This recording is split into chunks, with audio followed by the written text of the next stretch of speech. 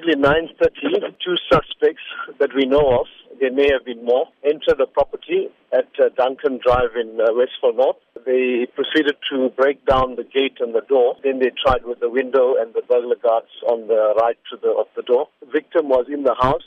He tried to stop them and ended up in an altercation with them, and as such they opened fire. They shot the victim 3 times.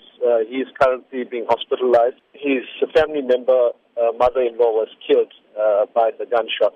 What can you tell me about the presence of law enforcement and CPF groups such as yours during the initial time the criminals had in gaining access to the property itself? The patrollers from the area who are neighbors to the victim actually responded, were the first on the scene, and they managed to help him in terms of first aid, etc., and stop the bleeding or try to stem the bleeding in that sense.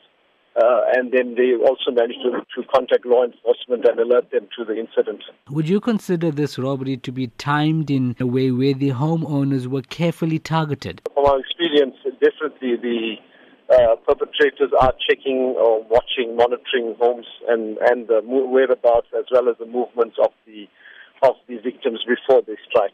How would you caution other homeowners in the Westville area following on from this incident? Fortunately, we sit on many of the different groups as well for meetings, etc., and we've noticed a sharp decrease in the Westville area, something like 50 to 60% decrease in crime over the last couple of months, and we're very grateful for that. We've had many arrests as well as incidents where police are actually managed to stop intruders in their tracks in terms of robberies.